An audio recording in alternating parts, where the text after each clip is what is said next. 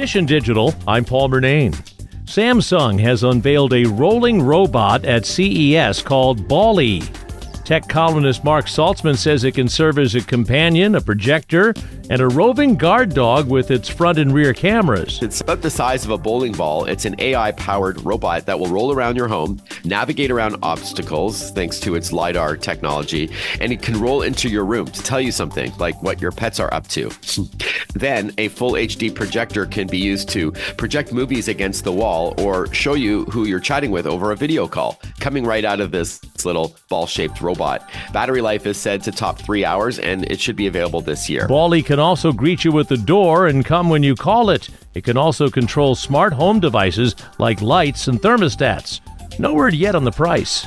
Dish and Digital, I'm Paul Murnane. And for more, click on podcasts at WCBS880.com.